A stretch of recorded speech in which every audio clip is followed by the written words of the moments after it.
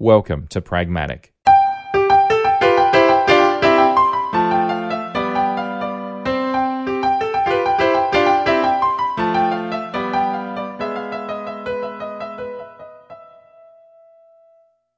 Pragmatic is a show about technology and contemplating the finer details and their practical application. By exploring the real-world trade-offs, we dive into how great ideas can be transformed into products and services that impact our lives. Pragmatic is entirely supported by you, our listeners. If you'd like to support us and keep the show ad-free, you can by becoming a premium supporter. Premium support is available via Patreon and through the Apple Podcasts channel subscription. Premium supporters have access to early release, high-quality versions of episodes, as well as bonus materials from all of our shows not available anywhere else. Just visit engineer.network/pragmatic to learn how you can help this show to continue to be made. Thank you. I'm your host, John Chidgey, and today I'm once again joined by my good friend, Vic Hudson. How you doing, Vic? I'm good, John, man. How are you? I am doing fantastic. It's been a while since we caught up, and I'm really grateful you could come on the show again to talk about a topic. I'm not going to mention what it is yet, but thank you for coming back on the show. Appreciate you being here. Always a pleasure, man. Thanks for having me. Oh, good. And before I get stuck into the main topic for this episode, a couple of little points just before we get stuck in. So just refresh my memory. Have you a pair of AirPods Pro? The first generation, yes. Yes. So I too was once an owner of a first generation of AirPods Pro. Uh-oh. And well, yeah, I know. You can get a vibe of where this is going, right? So, well, you were once an owner. I was once. So here's the thing. So I have a soft spot for my kids, and even when my kids do really stupid things like put their AirPods Pro that they bought out of their birthday money through the washing machine and determine that they are in fact not. They're not. They don't. That's not how you clean them. It's not. It's not a viable choice. What I'm hearing is one of your kids has your AirPods Pro. Yes, excellent powers of deduction. That is exactly what has happened. Hey, I'm a parent too. I knew where it was going as soon as you said one of the kids in wash machine. Yeah, that's it. It's never going to end well. So, in any case, whilst the old AirPods of his are much cleaner, they are also much deader. Mm-hmm. And as a result, he now has my old one. So I invested in a new pair, AirPods Pro second gen. And I have to say, I've been using them now for a few days, probably only about 4 days now. And yeah, they're nice. I mean, I find them... Pretty good upgrade? I think if I didn't have a good reason to upgrade, I think it was fair not to upgrade. And rumor sites keep saying, oh, there's another one coming out short in the next 6 to 12 months. It'll be a third gen. And it's like, yeah, well, you can say that about any computer product, any technology product, more or less. But the noise cancelling is better than the old ones. It's hard to put your finger on it, but when you've been using them for years, you can tell the difference. Mm-hmm. It just sounds cleaner. I don't know how else to describe it. Cleaner and clearer. Yeah. So, yeah. What about that slight sense of pressure in your ears? Do you ever notice that? I never really had too much of that, to be honest. I find that the ear tips themselves don't... the ear tips themselves, and these ones, I just use the default ones, the medium size, but they have an additional size on this one as well, so more than just a small, medium, and a large. But in any case... to be honest, it's very subtle. I find it pretty subtle too. Like I notice it, but it's not enough to bother me. I do know it gives a lot of people real problems though, but by circumstance, I find myself using transparency mode more than anything. Oh yeah, same. Yeah, absolutely. And this one has the whole adaptive transparency thing, which is supposed to... That would be pretty nice. Yeah, I mean, I've tried it a few times, like on a city street, and it kind of works. But I really needed someone to try and speak to me. And on the street corner, generally, that's something people don't do. They just kind of keep to themselves, which I am fine with. So in any case, the other thing I like about it is that it's got the integrated speaker and the Find My. Mm-hmm. So you can basically find the case as well as the individual AirPods. And when you put it on a charger, it very politely goes ding with a charging noise like an Apple Watch. That's cool. So, yeah. So previously it was just a little light. You've also got nifty little volume slider by running your finger up and down the stem, too. Yeah, you do. And I've tried it, and it's a bit, I don't know. It's like when you run your finger, you have to slide it up or slide it down, and it works on either side, of course, but it only takes up like one notch. So if you want to go up quite a bit, you got to go and swipe, swipe, swipe, swipe, swipe, swipe. Yeah, and I'm like, it's a bit janky. I don't really like that, actually. So yeah, I think you'd do it in a pinch, but you wouldn't. Yeah, if you got to make massive volume changes, it's not just grab fit your for phone purpose. or your watch. Yeah, I would. But in any case, yeah. So I just thought I'd mention that. The other thing that is now I'm not sure if you have, because I'm podcasting right now using my AirPods Max, and I've been using these as my podcasting headphones for probably over 2 years now, two and a half nearly. Yeah, and I got you don't have any AirPods Max? I do not. You do not. Okay. But are you familiar with the detachable ear cups, like the magnetically detachable ear cups on them? Yeah, I do remember seeing that from all the PR and stuff. Yeah. So I have a problem. Well, I mean, I have many problems, but this particular problem has to do with the lack of air conditioning in my house. So where we live, where I live in Brisbane, in Australia, it's a subtemperate climate. So it's not tropical. It's not temperate. It's sort of mixed in between. And so it's not cold enough in the winter, although it's quite cold right now, in the grand scheme of things, but not cold enough to warrant central heating. And it gets warm enough in the summer where a lot of places, they say, oh, yeah, you really need air conditioning. Truth is, you can live without air conditioning. You know, fans are a thing. They blow air. It kind of works, evaporation and all that. So problem with the AirPods Max and any headphones, frankly, is especially the more absorbent ones, is that when you sweat, it really, really does soak up that sweat. And then after about 3 months of summer, and then you do that for 2 summers in a row, those ear cups become quite fragrant. And so, yeah, not in a good way. That sounds kind of gross, man. Yeah, well, that's because it is. Yeah. Anyway, so those I've washed them out several times, and just by hand, just with warm soapy water, nothing particularly. Yeah, I thought abrasive or what have you. But in any case, I noticed about a month ago that there's like a rubber seal that holds the fabric into the hardened plastic section on the back of them. It's kind of hard to describe it, but it goes like a ring around the outside of it, and it holds the cloth in. It's kind of like, I guess it's like the equivalent of stitching, but it's done with a rubber seal.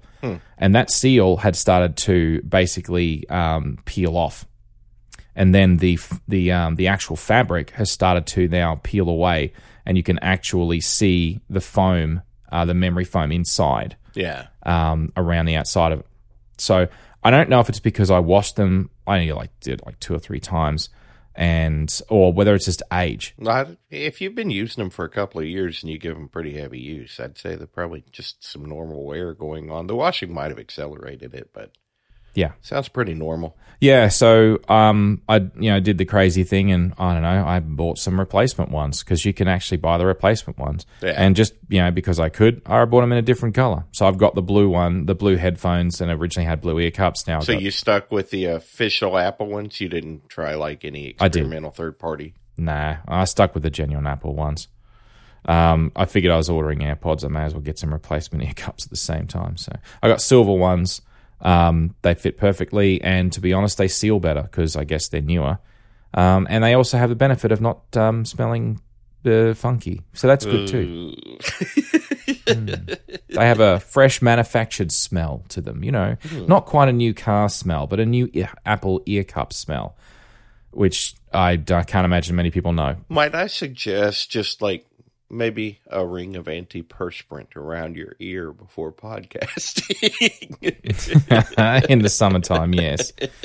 So yeah, I think that that may end up becoming a more self-solving problem, which I'll talk about the podcasting booth one day, but probably not today. But in any case, there are plans afoot to address this issue, or at least one of the use cases anyhow.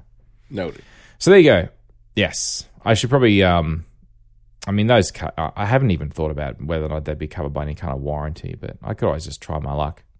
But I'm pretty sure Apple would tell me where to go. They're not the same company they were. Did you get the Apple Care on them? No, of course not. But you never know. Give them a good sob story. Mind you, that was back in the Steve Jobs days. They would probably be more forgiving. Yeah. The Tim Cook days are more like, no. The bean counters have a little more influence these days. Yeah. The bean counters are in control. They are counting them beans. Anyhow, never mind. Or as an accountant once said, we count the beans so that you don't have to. And I'm like, okay. Anyway, I got to be careful with that. And we feel all the much better for it. my wife's an accountant, so I got to be careful with that one. Yeah, you should be very careful with that. Yeah, I should. Just back away. Back away. All right, moving on. Okay, so that was just a little bit of little topical things to mention anyhow. That's cool. Okay, main topic for this episode. And before I go into this, I have to ask you a question. Did you watch the WWDC keynote? I did. And was there any particular item that was announced towards the latter half that was a bit was long rumored and of any interest, or just curious? Are we really going to do a whole show about that stupid new Mac Pro?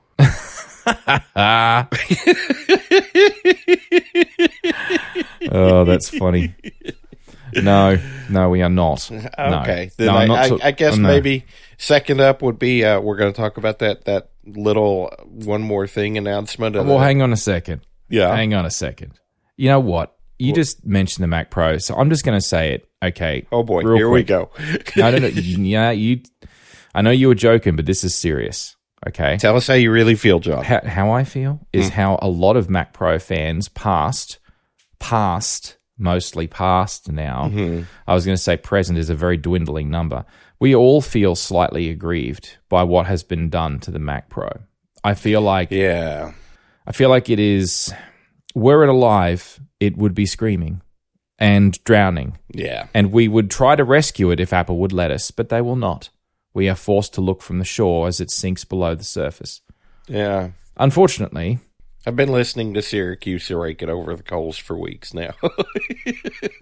Well, John Syracuse has his concerns, of course, but, both he and I have owned multiple Mac Pros, although different ones in recent times. So I've had the trash can, 2013, as you well know, and, still waiting for me to ship it to you for seasoning, but too late, I sold it, so I can't. I know. Oh, I was very disappointed, man. I was going to make that thing look so pretty for you. Yes, I know you were, but here's the thing, right? That was a fantastic machine. I mean, everyone heaped all sorts of rubbish on it, but I loved that machine. It was great.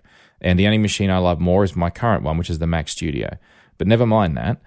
I also had a Nehalem, quad-core Nehalem Mac Pro in 2009 model, the cheese grater style. Now, I didn't invest in a 2019 because, well, first of all, I wanted to stay married. And second of all, my kids needed a car, which is how much the damn thing costs. So, hard pass on that one. Well, if you're a careful shopper, you could get the car cheaper. Well, yes, but you can't get a 2019 Mac Pro any cheaper. That's not going to happen. That's what I mean, man. You could get the car cheaper than that Mac Pro was. Well, that is exactly right. So anyway, I looked at that and I'm like, yeah, no. So my problem with what they've done with the Apple Silicon on the Mac Pro, very simply, is that there are all the cards in it that you could put in it. You can actually get in an external interface over Thunderbolt, and if not Thunderbolt, USB-C. So it's like, what is the purpose of the Mac Pro at this point? Well, they've basically made a trash can in a big empty tower. No, but it's worse than a trash can, because at least on my trash can, I could upgrade the memory. I could upgrade the SSD. True. I could upgrade the CPU. If I was really game, you could do it. But in this thing, you can't upgrade the CPU. You get no extra RAM. You get no extra CPU. And admittedly, you can't put a bigger GPU in there. Yeah. You can't do any of that. It's not possible. So what is it? What is the point? It has no reason to be anymore. And that is the Steve Jobs quote. There's just not much incentive at all to spend the extra money on it versus just a spec'd out Mac Studio. No, there's no performance benefit. of any measure at all. All you get to do is put spinning rust in there, which only crazy people do these days. If you've got a NAS, like a Synology or a QNAP or a homebrewed network attached storage, that's where you put your spinning rust, and you put them in a RAID array, and and still not a backup and blah blah blah blah. But never mind that. Point is, you don't put that in a $10,000 tower. That's just not the way you do it, because that is massive amount of money. Like a Synology, a 4-base Synology is $600 US. Not even. Why would you spend $7,000, $8,000, $9,000 after you buy all the adapter modules to put in the Mac Pro and the Mac Pro with the wheels, or not the wheels, whatever? I mean, it's insane. People are not going to do that. Well, you could put, and don't forget, you could put in sound cards and video capture cards, man. Yeah, but I know you could do that, but you can also just... Twitch streamers of the world rejoice. So I've got a USB... I know, right? I've got my son bought an Elgato, HD capture, USB capture device, for streaming. And I'll bet it works fantastically with the Mac Studio. It works really well with every Mac that I've had for the last 5-6 years. Yeah. Used it on all of them from time to time. So it's how I made the Zelda Breath of the Wild videos way back when and put on YouTube. It's like solutions to all these problems exist. Even fiber channel. So, but what about fiber channel? You can get fiber channel, via a Thunderbolt adapter. So it's like... Are you playing the new Zelda game? I am playing Tears of the Kingdom. Got a long way to go, and I'm not really playing it as often as I would like. But yeah, I am playing it. I'm working on it. I'm chipping away at it. It's... That's cool. It's an enormous game. It's just next level. Yeah. Wow. That's huge. Cool. I've actually been getting back into gaming myself lately. Oh, yeah? Yeah. So, what are you playing? I bought me a PlayStation 5 because The Last of Us on HBO really made me want to play that game. So, I have a proper game system in the house for the first time in like 20-something years, I think. I played... The game is very different from the TV series. Not a lot. Well, the spores and everything, like the whole... Well, there are some significant differences, but the beats of the story, man, they captured pretty good. Okay. Yeah, fair enough. Anyway, that's fine. But I played both of those. I had some fun with a Spider-Man game. Oh, yeah. Right now I'm playing a game called Horizon Zero Dawn, which is kind of in a dystopian future. It's a very big, expansive, open world RPG kind of game. It's a lot of fun. I'm having a lot of fun with it. Cool. Good times. Yeah, no, good times. Yeah, no, I will at some point. I mean, assuming that I don't die first, I'm going to assume that I'm going to finish Tears of the Kingdom at some point in the future. Mm-hmm. So, basically, at whatever that point is, 6 months, 12 months down the road, whatever. I'm sure I'll talk more about it.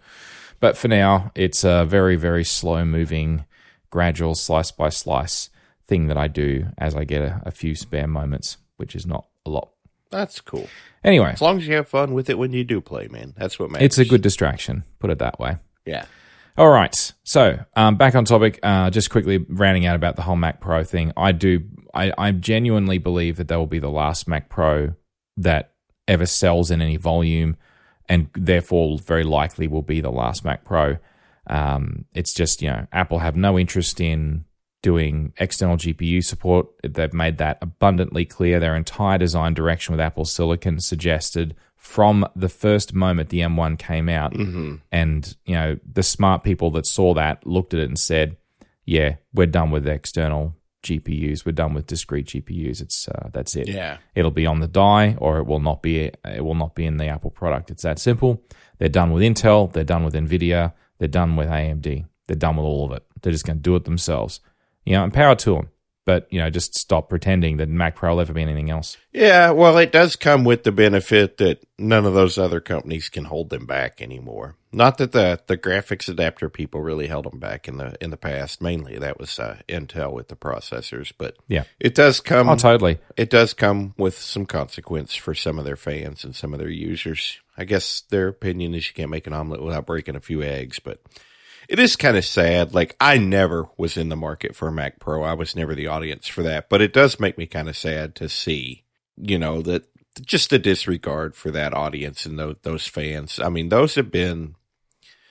they're a minority of Mac users, but they're a big spending minority of Mac users, and I felt like they could have used a little more loyalty in return for that. But It is what it is, man. Well, I mean, I don't disagree with that. That they are a vocal and a minority that are by virtue of the cost of the unit, have to be cashed up in order to buy one. Yeah. But the reality is that, unfortunately, Apple do not care enough about that group. So I feel like the Mac Pro that they released with the Apple Silicon in it is simply going to be like, this is the best we got for now. Maybe they put a better processor in the future, but it will never go back to what it was. I will pose one question, though. Like, with the direction that the Apple Silicon's headed and stuff, I do honestly see a future. Like, maybe this is more of a kind of like when they redid Final Cut Pro situation, like this particular model is not very interesting and really leaves a lot of people out without a Mac that they feel is truly built for them anymore. But I do think the way they're advancing with the Apple Silicon, I could see a day when, a Mac Pro with the Apple Silicon in it would be just as good as if you could cram a bunch of, video cards and stuff into it. I don't doubt that is a possible outcome, that it will be good enough for certain things. But I think the problem is that Apple is not a gaming company. And well, that's been a problem for a long time. And I don't mean that in a disparaging way. I'm simply saying that, if you look for the outcome is driven by the incentivization and the direction that is set at a management level. And the management level says gaming is not a priority. It has never been a priority at Apple from the beginning at all. It's just not a market they care about. No. Now, you look at NVIDIA and you look at AMD. That is definitely a market that they are interested in. They are absolutely, that is what they are about. And they are about enabling things like, and they can be repurposed. That's their bread and butter, man. Yeah. And you look at machine learning stuff and so on. A lot of the drivers that drive NVIDIA and AMD, they are going to push those limits constantly. And those cards are going to get bigger. They're going to get much more powerful, and the rate at which they do it will always exceed Apple's ability to catch up. Not because Apple's ability, that's the wrong word, Apple's desire to keep pace. They have no interest in keeping pace. Well, it's also a question of bandwidth. I mean, you're not wrong at all in that, but even if they had the desire to keep pace, AMD and stuff, their jam is the GPU. Yeah. That's their focus. That's all they're concerned with. That's 100% what they do. Totally. Apple's always, they're working on a full system on a chip, so they just don't have the resources to devote just to the GPUs like that. Yeah. And I would suggest that perhaps they could easily have the resources to do that if they wanted to, but they don't want to. And so they just won't.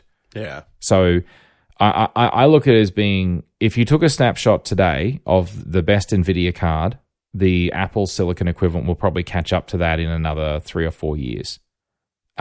That's it. And by which time, NVIDIA will be another 4 years ahead of Apple. Yeah. So it's like, well, and this is what the gamers are so upset about. Because they're not going to just stop and wait on Apple to catch up. No, obviously not. I mean, I wouldn't. And this is why the gamers are so upset, because they realize the penny drops. Like, okay, I can't put my own graphics card in there. I can't run, well, I was going to say I can't run Windows. Actually, you can. Because I've actually been running Parallels and Windows 11 ARM. So I bought a Windows license for work purposes. And I can tell you that with all the different virtualization and resettering and so on that they're doing between Microsoft and Apple, it actually will run applications that were written for Windows, and like there's no ARM, that they were never ever rewritten for ARM, and they work. That's cool. I would not have believed it. And I looked through I read up on a whole bunch of the articles about how they're doing it, and it's just like, wow, okay, it actually works. It's crazy. So that's pretty cool. Yeah, so there are these games that were written. My wife likes to play them as well, Big Fish games, Sandlot games, whatever. Anyway, they're like 10, 15-year-old games, right? They're just, anyway, I'm not big fans of them, but she loves them. And so I've tested on those, and it works on them as well. That's cool. And these games have never known an ARM architecture, and it works. So it's crazy. Anyway. All right, so there you go. That's my Mac Pro. That's really cool. Yeah, that's my Mac Pro digression, and I basically blame you, Vic, for bringing that up. But that's fine. It's all good, really. I apologize. My work here is done. I've derailed the show. Oh, no, there's Mission accomplished. More derailing. There's more derailing to come. Don't worry. I'm sure there is. Yeah, you just wait till we get to my definition of augmented reality. But there's just one more thing, Lieutenant. One more thing. And that is, of course, the Apple Vision Pro. And when I watched the WWDC keynote, I was quite frankly blown away by the Apple Vision Pro, except for a whole bunch of little caveats that are, turns out, not so little caveats, big caveats, in fact. But don't want to jump to the end. So because this is Pragmatic, and this is just the way I roll, I wanted to start off with a couple of definitions and talk about like a little bit of the history, not all of the history of virtual reality, augmented reality, mixed reality. I don't want to, because the entire history of every single device that's been made, seriously, the show would go for 10 hours. And I'm not making a 10-hour show about every single device ever made. There are pros and cons, blah, blah, blah. No. I just want to touch on some of the key players, and I have good reasons why, and I'll get to that. Okay. But I want to start with the definition. Okay. Got to start there. All right. In the beginning, there was no augmented reality. There was no mixed reality. The original devices were, in air quotes, virtual reality. Although they didn't initially get called that, they did eventually in the 90s be referred to as virtual reality. So we'll start with what is augmented reality first, and then work up to virtual reality. So augmented reality, my definition that I sort of, there was no one website that had this definition. So it's sort of been cobbled together from multiple different people's definitions of it. And hopefully this makes some kind of sense. A view of the physical or real world with an overlay over the top of digital elements. How does that sit? That sounds kosher to me. Yeah? Okay. All right, so that's augmented reality. So in other words, and the way I like to think of it is augmented reality is real world first, and then you overlay digital over the top. Okay, so that's augmented reality. Okay, AR. Sounds good. Mixed reality, and this is the one where everyone argues. I think a lot of people argue about it.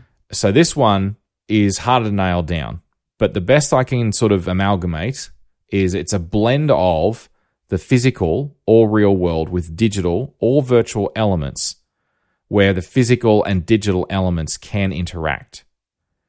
So one of those examples would be, if you put like a 3-dimensional virtual car, sit it on your coffee table.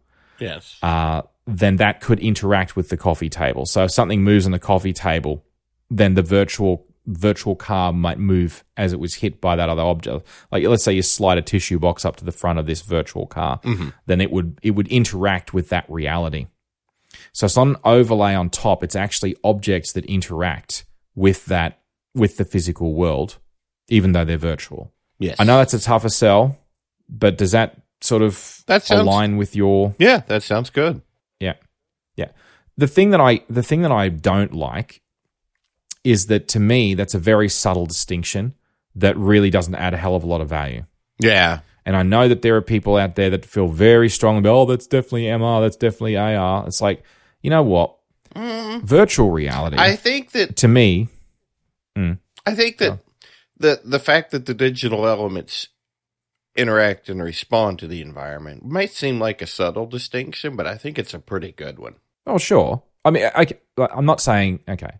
Yeah, it is a distinction, and that is the difference between them. But what I'm saying is that in order to achieve augmented reality, you have to achieve all the same technical feats that you do for mixed reality. So in other words, it's really only a software interaction dilemma. Yeah. It's not It's not a hardware or an ecosystem like dilemma. It's like once you solve one, you've solved both. Yeah. It's just the way you write the software. So to me, it's less of a big deal in my opinion. But mixed reality, I treat it as being, well, still the physical world still is first. So when you design the product, physical world is more important. You're just adding virtual objects to interact with it. Mm-hmm. So kind of similar in that regard. Anyway, virtual reality has been around for the longest time, and the whole idea is, well, it's not attempting to give you a view of the real world. It is completely virtual. It is fully immersive as a completely fully immersive digital environment. Now, it does not have to be like you can overlay over the virtual world and do weird things like it's your room, but the room the virtual reality has you changed the wall color from gray to pink, right? So technically it's not augmented reality. It's virtual at that point because you're now fully immersed in something that is not exactly real anymore. Yeah, there's no truly live, genuine pass through of what you see. Mm-hmm. So in any case, so virtual reality for me that was where they went to in the beginning, and it's fascinating. So your virtual world is first, and your external world is just completely gone. No interest in it, or very little. Mm-hmm. All right. Okay, so far? Yeah. I have a question. Yeah, I'll go for it. All right. So when my wife gets fed up with my shenanigans and just maybe hits me in the head with one of my cast iron skillets, and I see stars and little birdies flying around my head, a.k.a. Tom and Jerry, which category does that fall in? Which of those three categories does that fall in? I'm going to put that under reality. Okay. And assault. Okay. In which case, you would say, ow. Anyhow. I want to say more than ow. Goodness gracious, that hurt. Please do not do that. Yeah. Words to that effect. Yeah, something just like that. Okay, see? There you go. Okay. All right.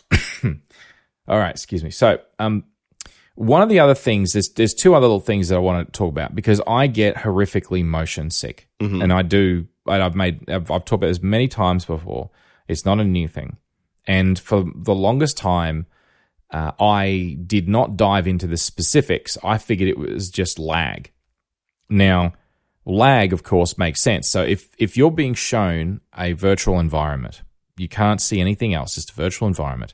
If I turn my head left, right, up, down, or I move, that environment needs to move in synchronicity with my own body's movements. Mm-hmm. And if it doesn't, and there's too much lag between I make a movement and then the virtual reality environment reacts to that, if that lag is too great, then that is exactly the same thing that triggers motion sickness when I'm on a boat, let's say, or a tilting train or an airplane that's going through a lot of turbulence, is that connection between my head and movement and what my eyes perceive and see and what that sensor in my head, that sack of fluid in your head that I've forgotten the name off the top of my head, it doesn't all align, which creates disorientation and leads to motion sickness. Mm-hmm. Some people are more hypersensitive to it than others.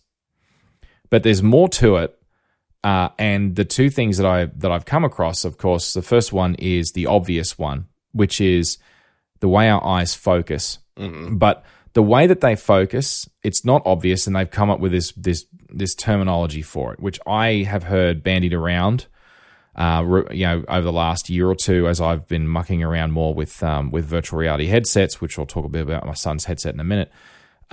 It's a thing called VAC, or Vergence Accommodation Conflict. Mm-hmm. And so for the longest time, I just took it as read. Yep, Vergence Accommodation Conflict. Oh yeah, that's it, baby. Got it.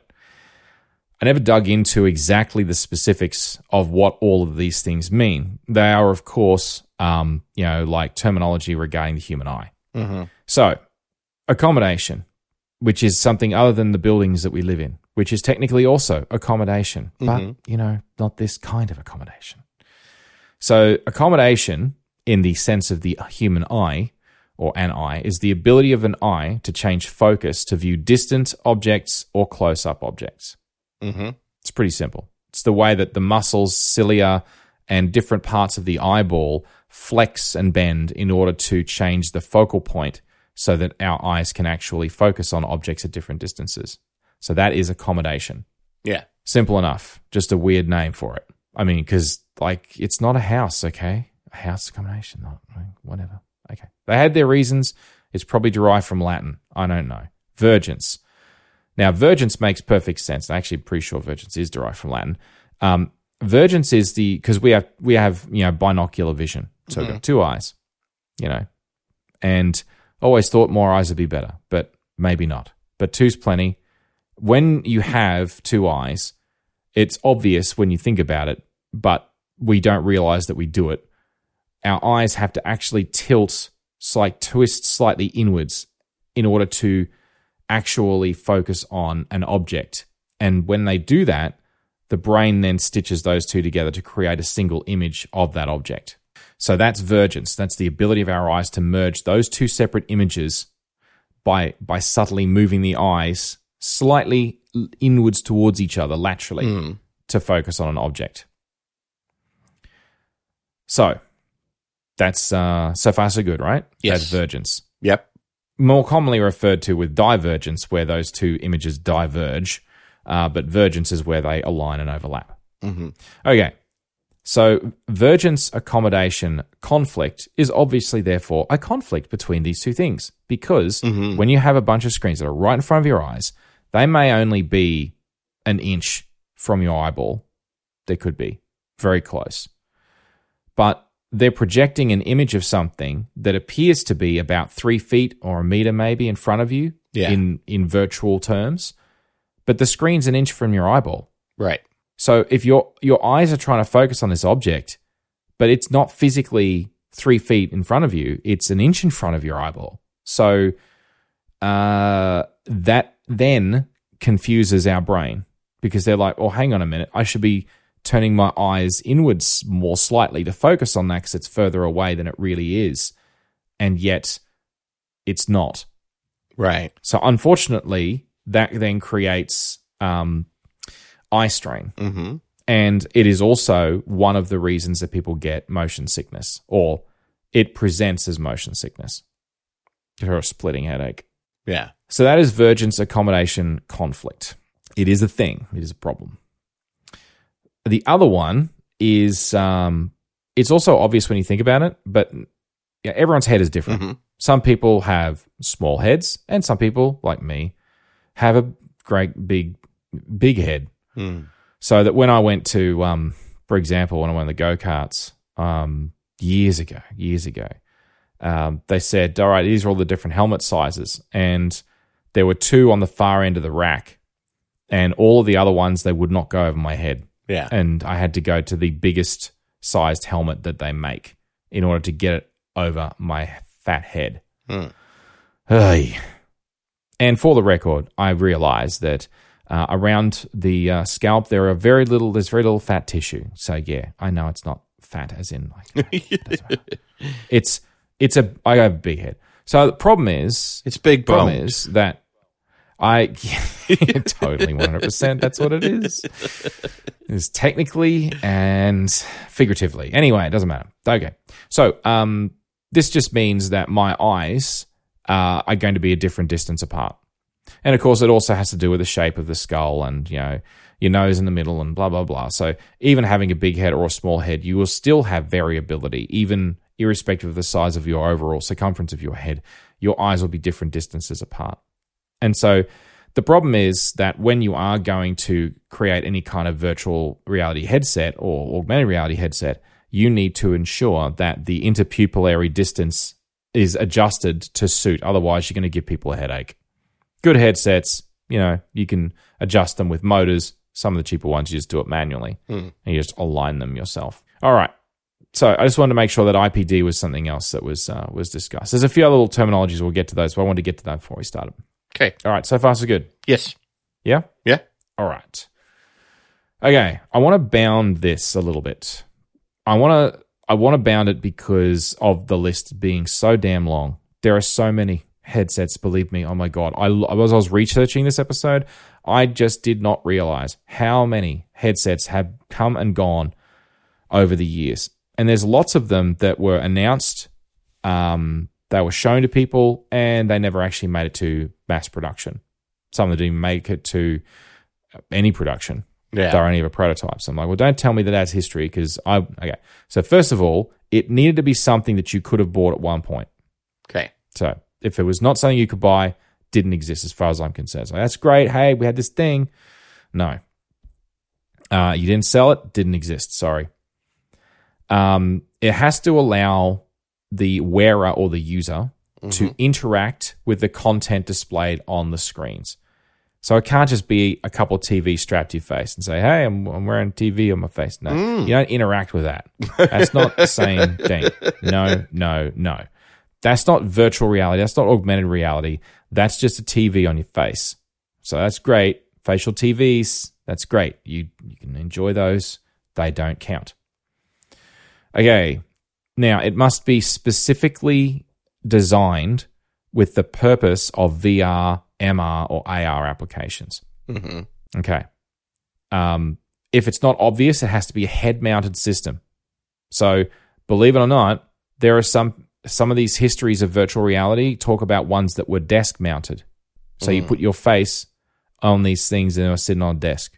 I'm like, well, that doesn't sound comfortable for one thing. But for another thing... So you're leaning over, staring into a little box like Mr. Spock. A matter of speaking, yeah. It's not really what I want to talk about. That is not, no. Okay. Anyway, so the other thing about being specifically designed for VR applications, I'm going to exclude Google Cardboard as an example. Did you come across Google Cardboard at all? I remember hearing about it. Yeah. So just for those that... This was the thing where you could like fold up a piece of cardboard to wedge your phone into. Right. Yeah, exactly, yes. So, yeah, that's exactly right. And they gave you a couple little lenses that you slipped in there, and you would slide your phone in. It had a little strap around the back. Super cheap, super simple. The whole idea was, you can use a smartphone. You can use, initially Google just had an app for Android, but then, of course, they also released ones for the iPhone.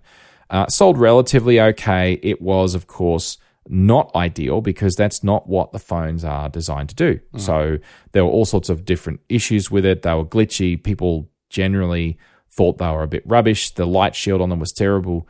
There was no real decent light shield. They were problematic for people that wore glasses. There were all sorts of problems. And I think, if I remember correctly, Google stopped selling them in like 2018, 2019, something like that. Like maybe it was even earlier than that. But yeah, they have not been a sold product for a while.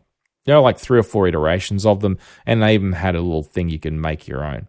But, it was an interesting concept. Mm-hmm. But I'm not going to count that because that does sliding a smartphone into a cardboard box with a couple lenses on it does not a VR headset make. No, because it does not have it is not specifically designed for VR AR applications. Yeah.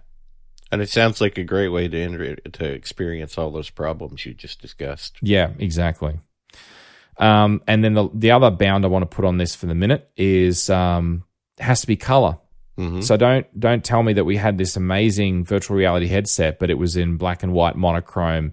It was in grayscale. It was I don't know. If it's not color, it's not very real. Yeah.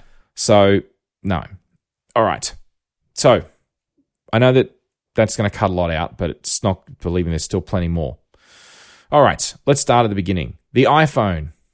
No, not the iPhone, but the iPhone, as in like I-E-Y-E, as in my eyes, your eyes, everyone's eyes. iPhone.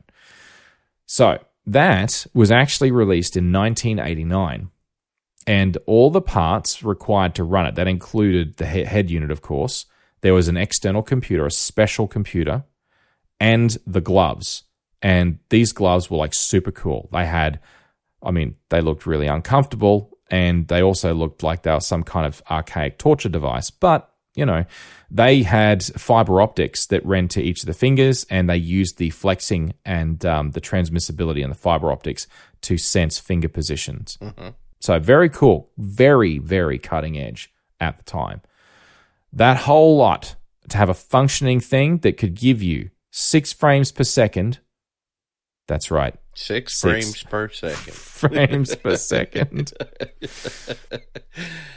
Coming up a little short there by today's standards. Yeah, by modern standards, not so great. 320 by 240 pixels per eye. That's also not high res. It weighed 5.5 pounds. That's 2.5 kilograms for the headset. Okay. It cost $250,000 US. That's pricey. So that's not something that your average Joe down the street is going to be getting the credit card out for. So that's a hell of a lot of money. Mm-hmm. Unsurprisingly, they didn't really sell many, but you could buy it. It was a product made by a company called VPL Research, and it was the first that was actually able to be bought. All right. Now, I haven't got too much more to say about it because those things were damn heavy. They didn't sell well. Funny that. Imagine. That price tag. Imagine that. I cannot imagine why they didn't sell well. I know, imagine that. So I just want to mention it. It was the first true virtual reality headset. It was terrible. It makes that $3,500 price tag on the Vision Pro sound not so bad. It does, doesn't it? Well, we'll get to that. Okay. Now, I am specifically going to skip the Nintendo Virtual Boy in the mid-90s because there were a whole bunch of interesting legislative reasons that were related to concerns that people had about having head units strapped to people's heads for long periods of time. So they turned it into a desk-mounted headset. I mentioned this one before. Mm-hmm. And it used this effect, the parallax effect, through using a series of oscillating mirrors in order to create the 3D effect. So it wasn't two genuine independent screens in the same fashion. And it was also monochrome. So for all those reasons, no. Because a lot of places go on about the Virtual Boy as being an important moment. It was a very compromised product, and it wasn't even wearable, at least not the publicly available version. So just mentioning it, yes, it existed. No, it's not really, it's not what we're talking about. Okay. Now, there's a whole bunch of other ones that did not sell very well at all. They're very niche. They were quite pricey. So there was one called the Leap, L-E-E-P. The Forte VFX1 and the VictorMax CyberMax. They were all a whole bunch of other little ones that didn't really go anywhere in the 90s. So what I want to do is I want to actually fast forward to a time when we actually had headsets that met the basic criteria that I set. So just keep in mind, 1989, all right? We actually have to fast forward until the mid-2010s before we actually get headsets that meet those criteria that the average Joe could actually afford to buy. That's a leap. It is. It is quite a leap. Although we skipped the leap, it is quite a leap. All right. So the name that's going to obviously come to mind in everybody's is going to be Oculus. So I know that Oculus actually demoed their headsets in the early 2010s. Yeah. I can't remember the exact date. I think it was like 2011, maybe it was even 2010. But it was actually quite a while before the Oculus Rift, which was the first really consumer available headset, the Oculus VR headset to be available. They even called it the CV1, Consumer Version 1. Yeah. So that didn't actually get sold on the market. That was not a developer product. That was released in 2016. 2016. Now, I know that Oculus the headsets existed, and yes, there were developers that were playing with them, and you could get them like developer versions, and people were using them for different things and so on and so forth. But technically, you couldn't actually just buy that off the shelf as a product until 2016. Non-accessible to the general public. No. So here we are now. We're in it's July 2023. So that was, 7 years ago? Yeah. Now, in those 7 years, there have been so many different competitors to this. A crazy number. And I'm not going to talk about all of them, as I keep saying, but I just will honorably mention things that I'm not going to talk about. Like, for example, the PlayStation VR, the VR2, the Valve Index, the HTC Vive, and the HTC Vive Pro 2, for example. All of these are all relatively decent headsets, but I'm going to stick with Oculus and one other before we get to the Apple Vision Pro. I have a couple of reasons. Mainly, though, I'll be honest, I've actually used an Oculus. Okay. So we'll get to that in a minute. I've used it quite a bit. So anyway, okay. A little bit more about Oculus, though. So Oculus was a startup, and they got a whole bunch of venture capital funding, and they did this amazing thing, and everyone's like, oh, this is the future. Finally, virtual reality is going to actually happen. Fast forward 5 years or thereabouts, and Facebook agreed. So they bought them. And that was, I don't know if that's a good or bad thing. On the good thing side. Always a bad thing.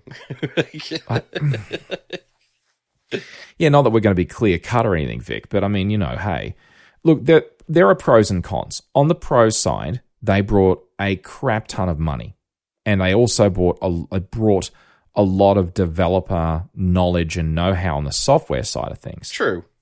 On the hardware side of things, Facebook brought absolutely nothing at all. It's because, what the heck would Facebook know about any hardware? So, I see it as being, that's still a pro. The big con is, well, it's Facebook. And Facebook will track your eyeballs. Yeah. They'll track your body temperature. They'll find a way to extract information about you and sell you crap that you don't want or need, ads, and all other rubbish, because that's their whole business model. That is their jam. Yeah. So apart from the fact that Facebook Meta is a somewhat reprehensible company, apart from that, on the plus side, I think that we would not have the latest Oculus models that we have today if not for their investment. I genuinely believe. True. That's fair. They drove the prices down to the point at which, and the production levels and the funding that they needed to get to that level, they provided that. So anyway, all right. Now I've had my mostly hate thing for Facebook and Meta out the way. Let's just move on. And it is what it is. Okay. So, right. So the Oculus name, they kept using those. So even though Facebook bought it, they never called it the Facebook, the Facebook Rift or the Facebook Quest or the Facebook Go. They didn't do any of that. And only... It's almost as if maybe they didn't want the general public to make that connection. Well, that is certainly one theory. Although having said that, Facebook is now rebranding itself as Meta, or its properties as Meta. Mm-hmm. And they did just start referring to the... no longer is it an Oculus Quest. It is now a Meta Quest. Oh, really? Yes. But at least it's not a Facebook Quest, so there is that. There is that. All right. Facebook Quest does not sound good. No. So let's just be clear about what the original Oculus Rift CV1 was. It was a virtual reality headset. That is what it was. It was not augmented reality. It was not mixed reality. It was a virtual reality headset. That was what they were trying to do. Mm-hmm. Okay. So now we're going to do a quick side discussion about a different company that I also never thought would do what they did. Have you ever heard of a company called Microsoft? I think I may have heard a little. Yeah. They've been around a while. Little startup out of Seattle. Yeah. They did a whole bunch of stuff. Not Seattle, actually. Redmond. They're Redmond in Washington. Yeah, Washington. Yeah.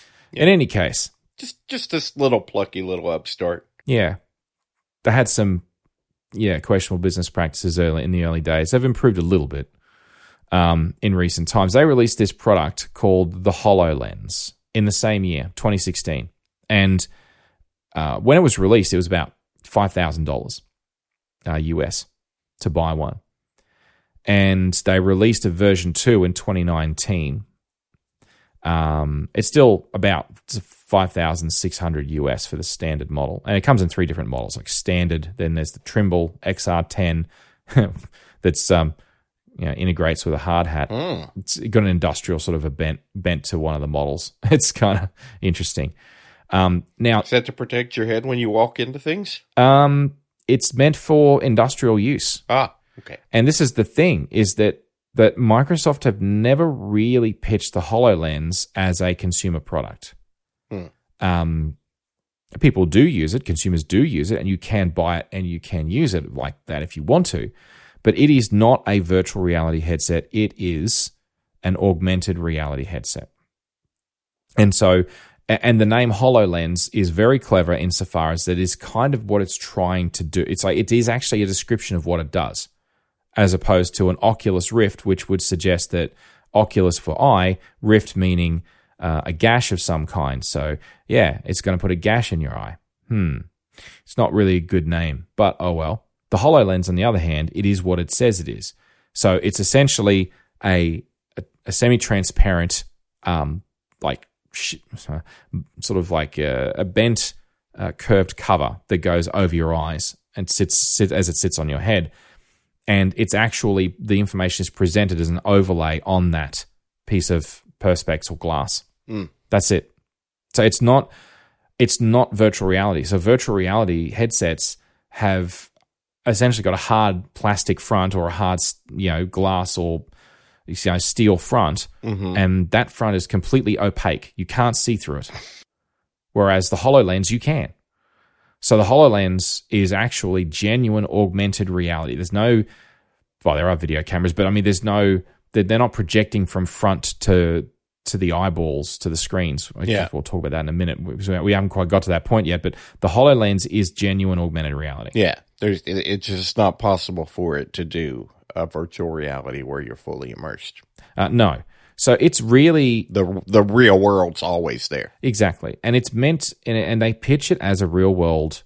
not real world. So they pitch it as a industrial or commercial environment, because what it allows you to do is it allows you to have... Well, because there's no lag with the real world, you're not going to have the motion sickness problems, at least not for that reason.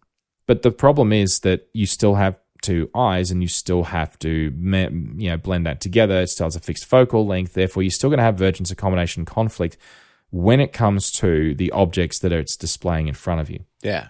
So I'll put a link in the show notes to a video of someone who was giving a demo of the version 2 one, which was released, as I said, in 2019. Yeah. And honestly, to say that it's a bit laggy is being kind. Yeah. The hand tracking, really not the best. And you need to have hand movement in front of the body, like to interact with it as a user. The interface is it's right in front of you. It's I don't know how else to describe it. It's like you literally have to reach out to the interface in front of you and interact with it with your hands. That's what I was going to say. You're doing the thing everybody always imagines where you're like reaching up, swiping things. Yeah, it's Minority Report style. Yeah. For the record, Minority Report is probably bad. But, for ergonomic reasons, it's ergonomically bad. You get into that whole gorilla arm thing. But, yeah, it looks great. Yeah, that kind of argument. Yeah. Now that you've described this thing, though, and with the hard hat and the industrial, I can definitely see a place for this, like in skyscraper construction and job sites like that. And I bet that would be infinitely useful. I've done a lot of work in my career in construction and on construction sites, and I absolutely get it. And that's why having a price tag that high is something that market could bear and would bear.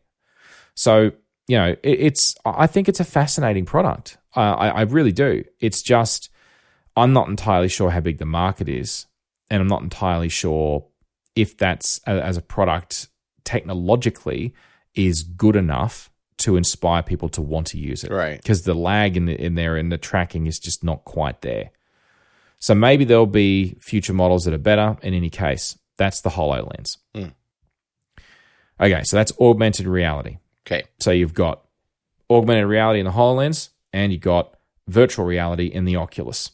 So, of course, you got the Rift. Then in 2019, you had the Rift S. I'm going to skip the Oculus Go around about that time frame, mainly because it was a stripped-down version. It only supported 3 degrees of freedom instead of the generally accepted required 6, so the whole XYZ forward-back kind of thing, monitor movement and such. And I want to jump to the Quest. And the reason I want to jump to the Quest is because it is not only the most well-known, it is the most popular of all the Oculus headsets in history. And for good reason, because it is, more affordable and it is quite performant. So in 2019, the Oculus Quest was released. That was in May of 2019. And it supported the full 6 degrees of freedom.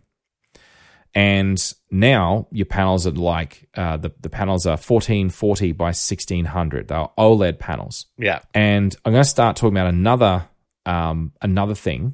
terminology that they use in virtual reality headsets, is pixels per degree, which, makes sense if you look at your degree of view, and then the number of pixels across that degree of view is kind of the equivalent of pixels per inch, PPI on a computer display.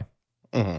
So 14, obviously the bigger the number, the better, because the smaller the number of pixels per degree, the more grainy it's going to look. No different to any monitor.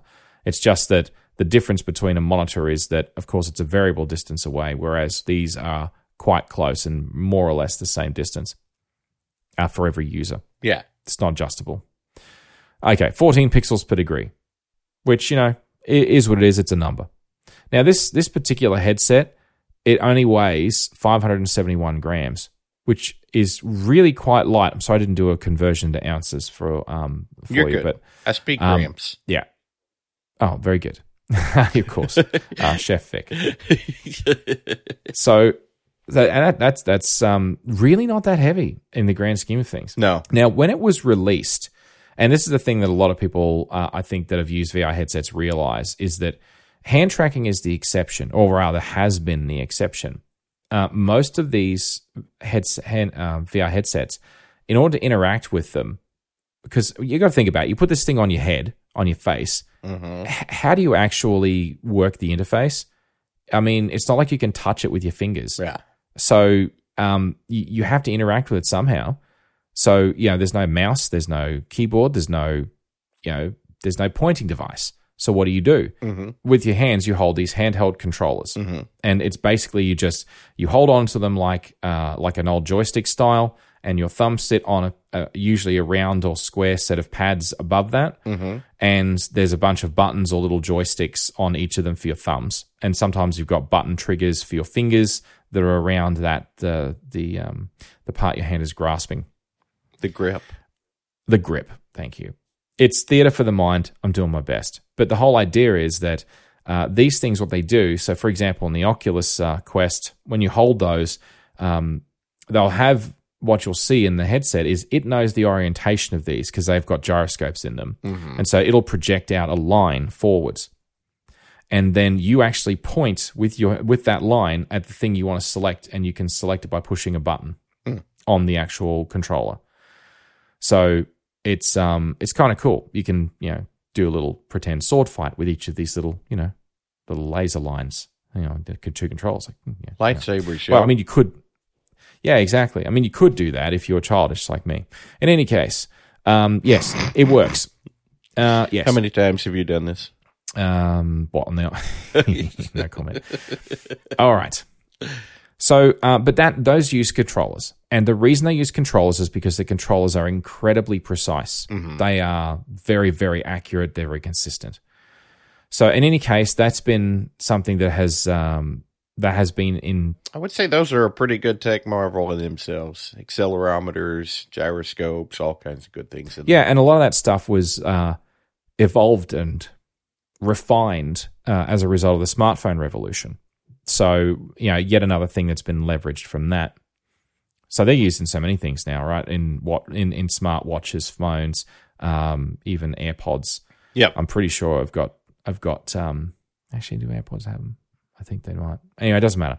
I don't think they have a gyroscope, but I think they do have the accelerometer. Yes, that's the accelerometer. No, actually, I bet they do have a gyroscope. Well, they have for that whole spatial audio thing. It's possible with the head tracking. I think you're right about the accelerometers, because there's something that met the tapping on the original AirPods, which I also miss in AirPods Pro for the record. But anyway, all right, let's staying focused. Okay. So the hand tracking originally was released as a beta feature on the Oculus Quest, and it was horrifically bad. However, in October of 2022, now I know I'm jumping around in time a little bit here, but there's a reason. There was a version of the hand tracking software update that was applied to all of the Oculus Quests. So all the Oculus Quests have got forward-facing cameras. Now, these cameras are very rudimentary, but they are enough to pick up your hands so long as your hands are far enough forwards. Mm-hmm. So version 2.1 of the hand tracking software is significantly better. So you can actually do hand tracking for a bunch of interactions where previously you had to use the controllers. Now, I had a look at the comparative demo. So there's a couple of people on YouTube that have done this demo of the old version of hand tracking and the new. And the biggest problem with the old version of the hand tracking software was it would lose track of where your hands were. So because the field of view is not so great, the cameras aren't so great. That's a big problem for hand tracking. Yeah, it is. Yes. So anyhow, so the hand tracking has now been released and it works relatively well, even on the 2019 Oculus, despite the fact the software was released as an upgrade over 3 years later. Yeah. All right, so just back quickly to the cameras on the front of the Oculus. There are 4 cameras, and they're grayscale cameras for pass-through. So they don't pass through color. They are there so that you don't bump into things. If you get too close to a wall, too close to a piece of furniture, it will break through, and you'll see it break through as you're trying to play, and it'll be like, oh, oops. And that's what's supposed to happen. Of course, for me, I will admit I have accidentally punched the wall. Oh. It's not. Did you make a hole? It's not a good feeling. I did not. That's good. I did, however, make my knuckle bleed. But then again, I'm on blood thinners, so it doesn't take much of an impact for me to bleed. So there's that. But never mind. And the good news is, the most important thing is, the controller wasn't damaged. So my son forgave me. That's good. Thank you, Al. That's cool. Okay. So now we're going to talk about the one that I have spent more time than I should have playing with, and that is my son's. And this is one of the great things about having a son who has now got disposable income and is also a bit of a geek. He's helping bring good tech into the house. He sure is. And I love him for it. So thanks, Al. Thanks, big man. So, yes, I should probably get him on the show at some point. Maybe I will, but we'll see. Oculus, but now renamed Meta Quest 2. So his is still one of the very early production models. It does have a few issues because it's an early production model, but I don't want to go into it. But in any case, so the Oculus Quest 2. That was released in October of 2020. So that was the beginning of the fun year. But never mind. Sorry, the end of the fun, towards the end of the fun year, but there were still other fun years in there. But anyway, go they kind of went on and on. It kind of dragged on a bit. Anywho, all right. So I've used it quite a bit, and I put it on and I play different games, and until I feel motion sick and have to stop, basically, which is about 30 minutes in usually. And now these particular LCD panels, not OLEDs, these are LCD panels, and they're 1832 by 1920 pixels. So if you remember, that's significantly more than the original Oculus, and it's 20 pixels per degree, not 14. It's slightly lighter, 503 grams versus 571, has 2 microphones built in, and the same 4 cameras. Again, grayscale for pass-through. I have never felt I never felt that the headset was getting too heavy at any point. I felt that it was, I was, I guess, getting motion sick before that became a problem. So never mind. Now the other thing, that's about a half a kilogram, which is what, about a third of a pound, something like that. 2.2 pounds per kilo. Okay, yeah. So that's actually 1.1. Okay, that's 1.1 pounds. Yeah. Okay. All right. Yeah. Yeah. I was mathing it backwards. So that's right. Yeah, that's okay though. But in any case, so again, this is a virtual reality headset. Now, when you do the breakthrough thing, it is gray, it is pixelated, it is horrible. Like, it is utterly horrible. Like, you will look at the room and, imagine, have you seen those the videos of the ultra low light cameras? Yeah. Like super low light, and everything is all washed out, and people just look like these really whitish sort of... Kind of like night vision, but minus the red or green tint. Yeah, exactly. Night vision, but in grayscale is what it looks like. And it is horrifically bad. And you would... Yeah, but it sounds like it's not really meant to be it's only meant to be like a safety feature, though. Precisely. Exactly my point is that, yes, it does pass through, but it is not augmented reality first. It is virtual reality first. And the pass-through for augmenting reality, it's not really there for augmenting reality at all. So the reason that, as much as I would love to talk about more of my fun experiences with that one, I need to keep moving. Okay. I need to move on to the MetaQuest Pro. Now, the MetaQuest Pro, I didn't get the US price of this one because it sent me to the Australian website. You can buy it now. It's been around it was also released in October of 2022. Mm-hmm. It was, the same time as the 2.1 update for hand tracking. Mm-hmm. Coincidence? I think not. $1,730 Australian. Mm. So in US dollars, that's probably around about $1,300, I would say. Probably something like that, yeah. About that. Okay, so not cheap, but also not too painful, certainly compared to the HoloLens. And why I'm fixated on this one, the MetaQuest Pro, is specifically because it is actually a mixed reality headset, or very close to being augmented reality, effectively. So unlike all of the previous Oculus and Meta headsets, this one was designed to have reality first. So this one is slightly heavier. It's 722 grams. Mm-hmm. There are 3 front-facing cameras, 2 side cameras, and 3 microphones. They also improved the hand controls on this one, apart from them being a different color. These ones are black. But they have haptic feedback and significantly improved tracking.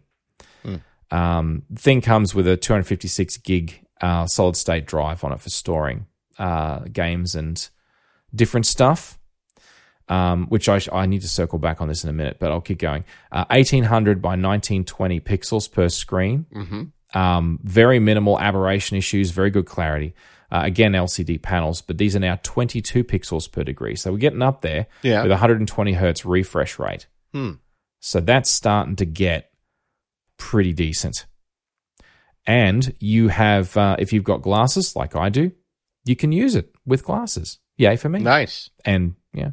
Now, with my sons, you can use it with glasses as well, but you need a special spacer in order to fit it, and the light shield on it as well. So there's like a spacer that goes between the headset and the light shield, and it just holds it out further from your eyes. It does work. But this one is slightly better because there's like a built-in adjustment dial and everything, and it's really quite cool. So yeah, very well thought out. So it does the things you would expect: eye tracking, face tracking, mouth tracking. So a lot of that stuff are very, very cool. Uses pancake lenses, of course, which is kind of like the best kind of lenses you should be using in these headsets these days. Mm-hmm. But the thing to remember though is that it does actually have full color cameras for that reality pass, for the real world pass through. Nice. However, they are not high dynamic range. Oh. And according to one of the reviews that I read, it feels very much like a webcam, back in the bad old days. So the resolution of those pass-throughs, so the LCDs that you're being displayed to your eyes, they're great. Like they're really good. 22 pixel per degree, not bad. 120 hertz refresh rate, not bad. But the color cameras at the front are just not quite as good as they probably could be. Yeah. So the funny thing is, because it was designed as a mixed reality headset initially, when they first sold it, you couldn't even get a light blocker for it. They didn't actually come available to buy until a few months later, and they weren't cheap either. I forget how much, but they weren't cheap. In any case, so it wasn't designed for fully immersive applications. Initially, it wasn't released that way, but of course you can use it that way if you want to. So it wasn't until early this year where you could actually buy one with a light blocker and use it for genuine closed-off virtual reality. So it put the emphasis on video, pass-through, and augmented reality and mixed reality first. And that's why it's an important data point in all of these comparatives before we get to the Apple Vision Pro. Okay. Which is just about, we're almost there. Almost there. All right. So if you're hanging in there. So there's one other thing I want to talk about. And it's one of the things that really annoyed me. And that is lag. Yeah. Now, I mentioned at the very beginning, I get bad motion sickness. And I always said, it's just lag, right? Mm-hmm. When you think about it, because I'd never really sat down and thought about it until the Apple Vision Pro came out and they started quoting figures. And I'm like, hang on a minute. So these headsets, all of the Oculus headsets can be run, the Oculus Quests can be run as tethered or independent. So when you run independent, they can interact with computers over and the internet, different stuff over Wi-Fi. Right. Whether it's games, whether it's streaming video, whether it's whatever it is, right? So over Wi-Fi. Okay, no big deal, right? It's no big deal. But the problem is that you are then bound by the storage capacity, the memory capacity, and the Wi-Fi quality in order to get a decent experience with a standalone, operating a standalone. And the game has to be installable. If it's a game or an application, it has to be installable on the headset itself and run on the headset itself. And some of these headsets are running, like Snapdragon style of processors on them. So Oculus have also got an Oculus Link, and that allows you to connect via USB-C lately to a computer that's got a high-powered graphics card, and it offloads all of that processing grunt to the desktop machine. Nice. Or laptop, I suppose.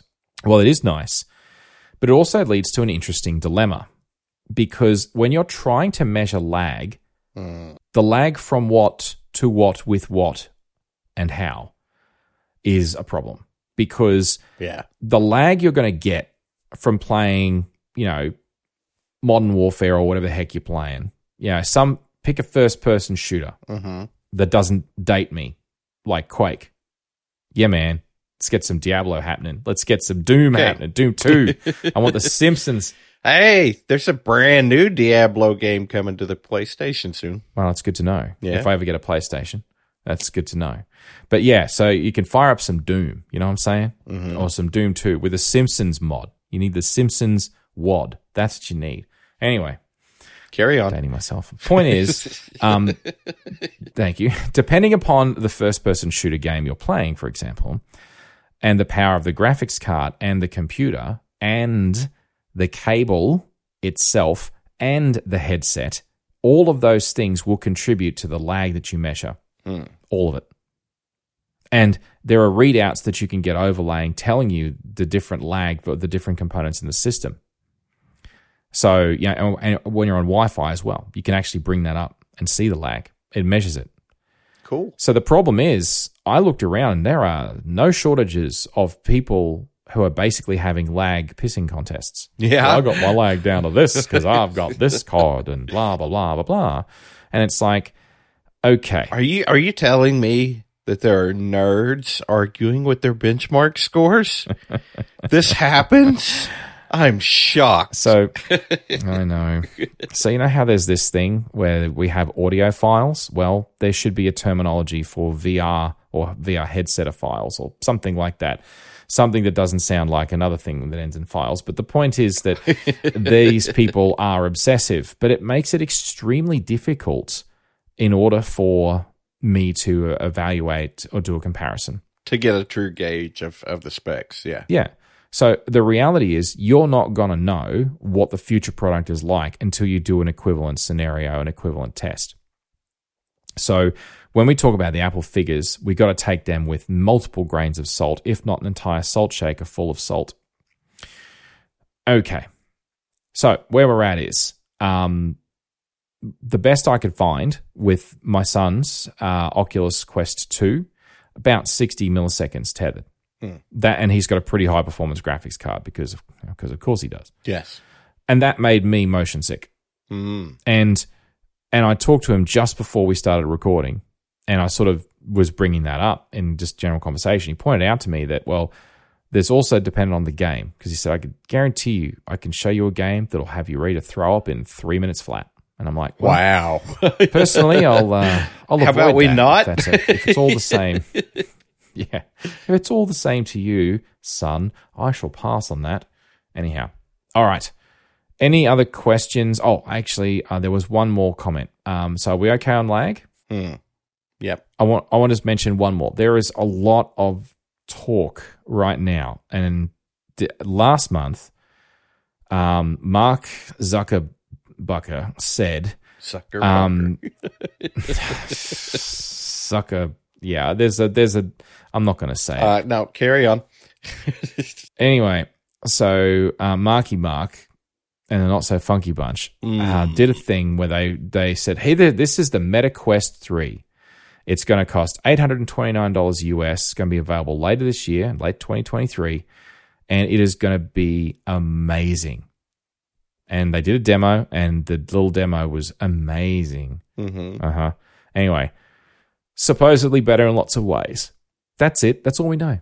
There's no specs, no nothing. So there's just a lot of hype. And I'm like, well, if it's not real, I'm not talking about it. This is pragmatic. Well, they had to announce something, man. Apple did one more thing. That's exactly right. Funnily enough, announced the same week. Oh, wow. Is there a coincidence? So imagine that. So we're leaving that alone. And I'm sure that it'll be great, but I can't talk about it because there's no details. All right. So we have now reached the point where we can talk about the Apple Vision Pro. And excellent. All right. So we in watching the keynote, the thing that struck me first of all is that this is essentially an augmented reality headset. Is reality pass-through is what is intended to do first and foremost. It is not, you can use it for virtual reality. Yeah. But it is an AR first headset. So in many ways, it is essentially, unlike a HoloLens, it can be fully immersive, but hence why I was most interested in the Meta Quest Pro, because that particular one was a mixed reality headset, which is more, but it could also be used as virtual reality. So therefore, I see that as the closest equivalent to the Apple Vision Pro. Yeah. All right. So this particular product is going to use an M2 chip, so the same one I got on my MacBook Air. Yeah. It's going to have a new chip that they're calling the R1. I presume R for Reality 1, presumably. And that's going to be for processing all the sensor inputs and the camera information. Right. Which makes sense because, and it's probably an application-specific integrated circuit whose job is to do nothing but that. Right. To offload the chip and the GPUs and the neural engine and all of the CPU cores on the M2 to leave them for managing the operating system. Which makes sense. That's what I would have expected them to do. Yes. There's a lot, by the way, of cameras. There's 12 cameras on this thing. 12. I couldn't believe it when they said there were 12. Like, the Oculus, they got 4 or 5. 12? My God. They don't muck about. All right. 6 microphones, because of course, Yes. And of course, they have 5 other sensors, and those sensors include things like a LiDAR sensor, and there's true depth cameras as well, which they count as sensors, not cameras, I think. Yeah. It's hard to tell from the detail of the review in any of the specs on the site because some of it's got detail and interesting dimensions. Now, the next part I want. Basically, this thing's more self-aware than a cat. Yeah. You haven't met my cats, but yeah, that's accurate. Anyway. I have cats of my own. They're special. All right. So according to supply chain rumor information and such, and lining up panels that are believed to be from the suppliers for this product, and lining that up with what Apple has said, because Apple's official spec is 23 million pixels across both of the displays. So that's a lot of pixels. That is a lot of pixels. So that's roughly equivalent. And this is the problem is that these sites, because we don't know the distance exactly and the optics that they're using, we can't actually calculate an accurate pixel per degree. We need the physical product to figure that out. Yeah. So having all the pieces, you've got to put them together into the sandwich and put it on, and actually measure the distance from the eyeball to actually know that. Mm-hmm. So the best you can do is guesstimate a pixels per inch for an equivalent display. Right. So it works out to 3,400 pixels per inch. Nice. Now, all of that is to say that they are simply very, very small pixels because they'd need to be. Yeah. So they're estimating about 3,800 by 3,000 pixels per screen. Micro LED. Micro OLED, I should say. Yeah. Again, that's rumored. 90 hertz refresh rate, maybe 96, depending upon... There's a couple of sites saying 96. You can go up to 96 for watching 24 frame per second movies. Yeah. So I'm like, okay, sure. In any case... Because it's a number that scales evenly. Yes, exactly. Yeah. But in any case, not 120 like the MetaQuest Pro, but the resolution is far better. Yeah. So I believe that those numbers roughly are close, but again, you're not going to really know until we really pull this thing apart. In any case, very high res. That's enough about the LCDs. Let's talk about the audio. Okay. So based on what I've read to date and have listened to from people that wore this thing, it sounds like the audio that's built into the head strap is using some form of bone conduction. Mm-hmm. The reason I say that is because most of the people that were there said that you could not hear the audio that was the other people that were wearing the headsets could hear, even though they were standing right next to them. Yeah. So either the audio is so tight that there's no bleed, like I doubt it, or it's bone conduction. That's hard to imagine without any kind of ear cups. Yeah, exactly. Or yeah, buds. exactly. So in any case, that's fine. They call it, more spatial audio. That's great. But it's going to be like bone conduction or open back headphones, almost. Jury's out on that. It'll probably pair with AirPods Pro anyway. Yeah, I suspect that's the way most people are probably going to want to use it. That's how I would want to use it if I were going to get one. Yeah, exactly. Because then you can also have noise cancelling on if you want. Mm-hmm. Whereas, obviously, with bone conduction, doesn't really work with doesn't have a noise cancelling. No, you're gonna get a good transparency. Yeah. All right, so I don't have too much more to add about the audio other than I thought that's interesting because Apple have not released bone conduction headphones before. Like Aftershocks, which are generally considered to be the best bone conduction headphones you can get, Apple's never released a competing product. So that's interesting. It is. All right. Eyesight. Because of course, right? Mm-hmm. The idea is that this part of it is the front of the display. Unlike an Oculus, it actually is a screen. Mm-hmm. And this is... It melted my brain the first time I saw it because I thought two things. One, why on earth would you bother to do that? It's... Because Apple. Yeah, I know. and then the other thing I thought is, how the heck are you going to make that actually convincing? So what this is it is a curved display that projects an image, a simulated image of your eyes and the space around your eyes, as though you're looking through someone that had a pair of like ski goggles on, and you could see through to what their eyes were doing. This is trying to create that effect, but by projecting that onto a display. And it's a lenticular display, to be clear. It's effectively a 3D display technology. Mm-hmm. But the problem with lenticular displays has always been the problem with so-called glasses-free 3D. Yeah. The resolution is not necessarily the best, and certain viewing angles, it doesn't look the best either. Yeah. So... and it's curved. Yeah. And I've never heard of a curved lenticular display before. As far as I'm aware, this may well be the world's first curved lenticular display for all we know. Based on my research, I couldn't find anyone that actually makes curved lenticular displays other than those who are reportedly supplying for Apple. Yeah. For this product. So we're not going to really know how good that looks until the hardware gets out in the real world. But in those demo videos in WWDC, when you look straight on, it's almost convincing. When I saw it in the demo, I thought, my first thought, and still think, is that's an outstanding bit of UI and UX to try and like give you a connection to the people that might be trying to interact with you outside while you're using this thing. But also, man, those eyes look kind of creepy. Yeah, they do. They do look very creepy. So when people turn their head even slightly, it breaks the illusion. Yeah. And you can't get away from the fact that, you know, the distance from the actual surface of your cheek to the actual surface of the screen is non-zero.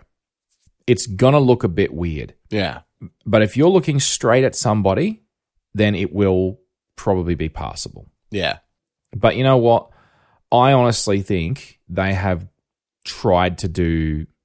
I think that's a bridge too... It's not a bridge too far. They've bitten off more they can chew. That's the analogy I was looking for. Well, it's their first attempt at it, so presumably they'll continue to refine it. And I suspect it'll get better as, you know, we get into later generations of this thing. Well, I guess what I'm trying to get at is that lenticular displays have always been hit and miss. Yeah. You know, like Fuji made the FinePix Real 3D and 3D frame. They made a lenticular display back in like 2011, 2012. Yeah. And it never sold well. It was extremely expensive. And this thing was flat, of course. It wasn't curved. It was extremely expensive. And there were certain viewing angles and certain photos. So if you didn't take the photo at quite the right zoom level depth and into, you know, the distance, stereoscopic distance between the two cameras, if you didn't get it just right, at certain angles, you would look at it and just wouldn't even look like a photo. You wouldn't even know what the heck it was. Yeah. It's like the technology has always been theoretically okay, but in reality, it overpromises and underdelivers. Maybe put it that way. It's just not there yet. But you know what? Maybe they've solved these problems. Well, I think my feeling is that if there's hardly anyone that makes these things, and it's been around as technology for a while, but no one's ever really made it work that well, you know, have they just shot themselves by trying to do something that, whilst I think it's well-intentioned and I think that it's a good thing, and you know, if they can pull it off, I think the technology is just not there to do it. So we'll see how that goes. In any case, I like the intention. Like, yeah, you still have a connection with that person. Okay. Yeah. Great. All right. Anything else on the eyesight? No? No. There's not much to add, really, because, I mean, it's clearly simulated because when you got this thing on your eyes, there's not going to be enough illumination to show you what your eyes are actually doing. Right. It's going to be eye tracking, face muscle tracking, and it's just going to be in a digital approximation of what, you know, and the skin color is another one. I just kept thinking to myself, you know, like it's got to be pre-recorded because it scans your face, it knows your skin tone. So it's like, let's say I've gone out for, you know, working in the coal mine at the backyard, as I do, you know, and I can come back with, I've got coal dust all over my face, and I put on the Vision Pro, and it's like, hey, look, you don't think John's the eyesight's going to show the coal dust? They're perfectly clean. No, they're perfectly clean. I'm like, well. Mind you, if I was that dirty with coal dust, I probably wouldn't dare put this thing on. For that amount of money, I'd be like, no, I got to disinfect my face before I put it on. That's a fair point. Yes. Yeah. All right. Moving on. So this thing has a digital crown because, hey, my AirPods Max have got a digital crown. So is my Apple Watch, and now so too will the Vision Pro. Because, hey, digital crown, just a dial you turn. That's it. Anyway, so you turn that to adjust your immersion level. I thought that was a great idea. That is so cool. You can go from full VR, and you turn the dial and you go full pass-through. It's like, that's pretty cool. That is cool. It is cool. There's a button you can take photos and videos. Of course, 3D photos and videos. And honestly, I look at this product as being, why the hell would you put this on your face to take a video or a photo? It's not, you know, it's like, I know why they've done it. Yeah. It's like, here, you got it all in one device. But let's be honest. If you think you look stupid holding an iPad up to take a photo at an event, just think how stupid you'll look putting one of these things on to take a photo of an event. Yeah, you don't want to be the guy wearing this thing around at a family function. Well, yeah, family function, office, like any serious moving around. Like they played it. You could take it to your kids' sporting events. Oh, yeah, that'll go down real well.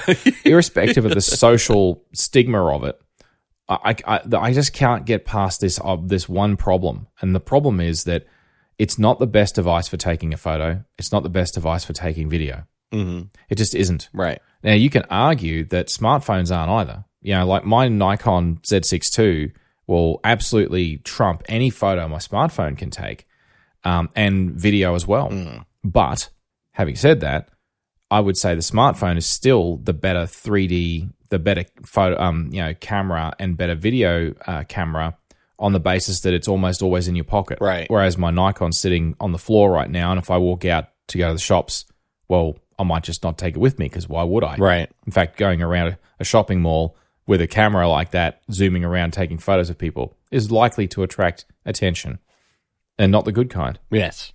So, yeah.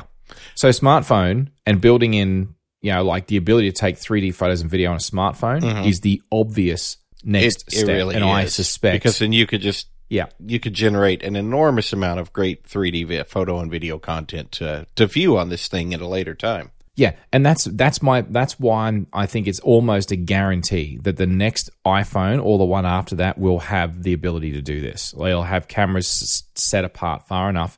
The phones are big enough now, you can do that and build it in. How far apart do they need to be? Are we talking like 75 mil, something like that, I think. So that's what, 7.5 centimeters? So we're talking about a camera bump at each end of the phone, maybe? Yeah. Basically, yeah. Yeah. So, I mean, it's absolutely doable. Yeah, it is. 77, wide interocular spacing, 77 millimeters. But you can get narrower than that. And this is the problem as well with 3D photography, right? Because if you take it at a distance that is different based on the individual, then that can create problems with vergence when you then display it and play it back. But let's not go there. The point is that if you don't do that with these other products, you will struggle to get enough personal content for people to ever make use of it. Right. So you have to do it, in my opinion. We'll see let's see if I'm right or wrong. We're going to find out in a few months. Yeah, hopefully a few months. Sometime in 2024. Well, if not, it'll be 2024. But if Apple was smart, they would be doing it now. Yeah. Get millions of iPhones that can take 3D video and photos into people's hands to make them want the Apple Vision Pro. And then, that's what I was going to say. You can make them want it because they will already have tons of content for it when they get it. And there's a whole bunch of different formats as well for 3D photos and video. So the next thing I expect that they'll do is they'll start saying, well, in the latest version of this, it's got support for this particular Apple format, HEIC 3D or something. Yeah. That'll be next. But anyway, look, we'll see.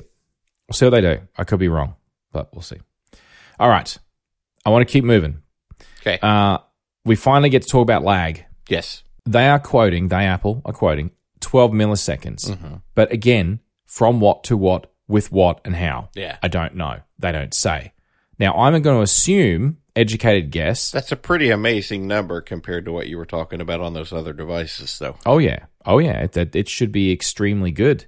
But, I may still get motion sick for different reasons. What if my motion sickness is driven by VAC? Potentially. I don't know. We'll find out. Probably.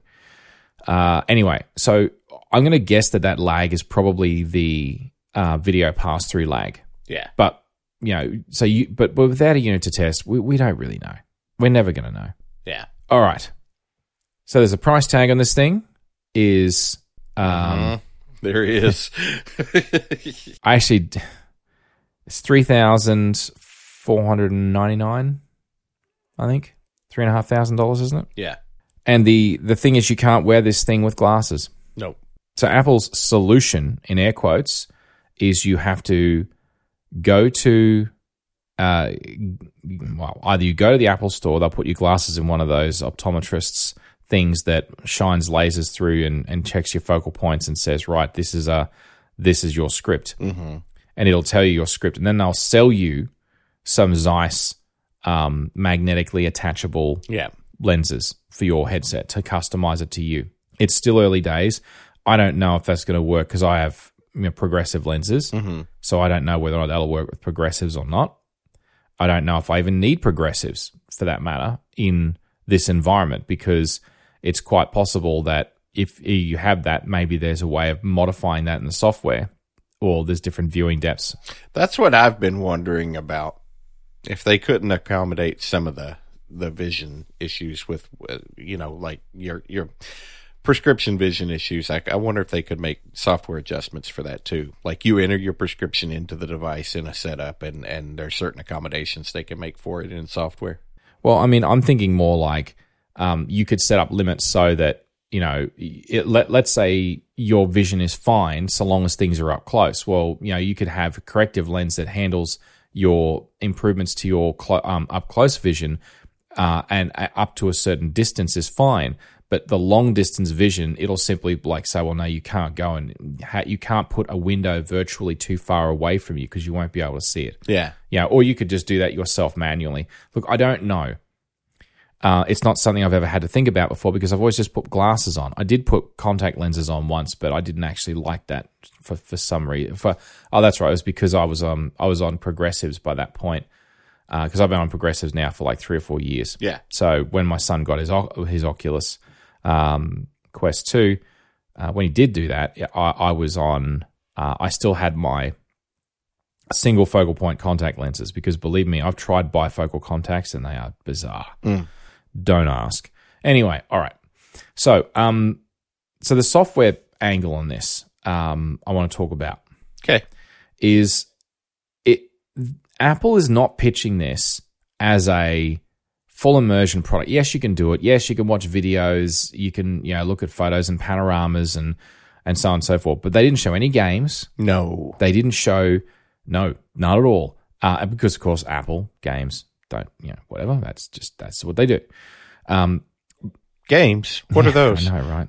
It's what everyone else plays. But people might want to play a game on this? Yeah, I know. It's crazy. Anyway, so I suppose my problem is that, what my problem?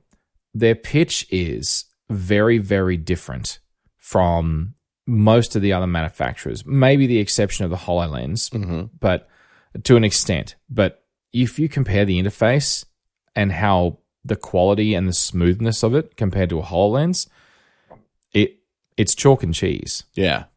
So the Apple interface is so much smoother, so much more refined. It's just, anyway. Now, again, they say, these videos were captured from, the headset. I'm sure they never nipped and tucked a single damn pixel, right? I'm sure it's just picture perfect, right? Of course. Sure it is. Yeah. And the MetaQuest stuff that I've used is the real world usage. The HoloLens is real world video of someone using it that I was looking at on YouTube. I suspect that this is going to have some jerkiness, some lagginess from time to time. Like you'll load an application, it'll slow it down, and then you'll turn your head, and then the whole world will just freeze in front of you just for a split second, and it's going to be really annoying. And that is just, I think that is inevitable. I could be wrong, but I don't think so. I think we're going to find the edges of this, the limits. We're going to find them. Yeah. But for the moment, all we have to go by is what they've shown us. Right. And it looks very much like they want to bring in all the applications that we're used to having on all their other platforms just done, and they're calling it spatial computing. Please. Anyway, I know they really like spatial these days. They didn't have to give it a name, but yes, they did because they're Apple. My God. It's just a different interface, and is the click wheel really that transformative? Honestly, I didn't think it was that great. And touch interfaces worked just fine beforehand. I used them for years with a stylus and with my fingernail. Yes, multi-touch was better. That's true. But it was not something that they really, they didn't invent multi-touch either, but never mind. Okay, doesn't matter. Let's not split hairs over it. The point is that this is a device that you can walk up to with a physical keyboard and on Apple keyboard, of course, Bluetooth, whatever. You can sit down and use it, and you don't need screens. You could use the headset as the screens, and you can type in with a keyboard. Right. And you could use a mouse, presumably, with it within the bounds of the virtual screen in front of you. Correct. Now, that's actually a very interesting prospect because you could have a massive screen projected in front of you, multiple large screens in a virtual world, and you no longer have to get a Pro Display XDR or a 5K studio display. You can't just put that in your. You can put the headset. You know, it's not tiny. Yeah, but you know you could actually carry that in the bag. It's problematic. Yeah. Carrying a 5K or 8 or 6K display in a bag. I think saying it's problematic is putting it a little mild.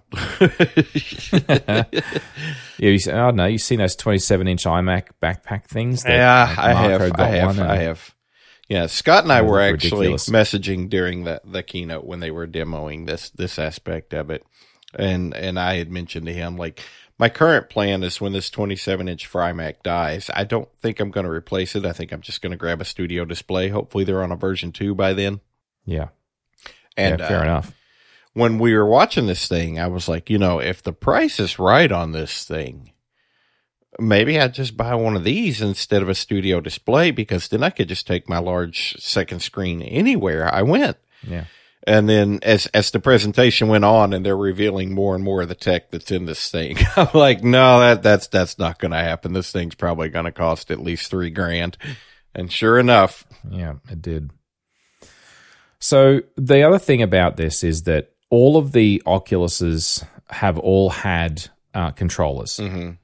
Well, this thing has no controllers. It is all hand tracking. Right. And what Apple has done that is different, as far as I can tell, from all of the other Oculuses that I've tried, and I know that they do have hand tracking as an option, but they come with controllers.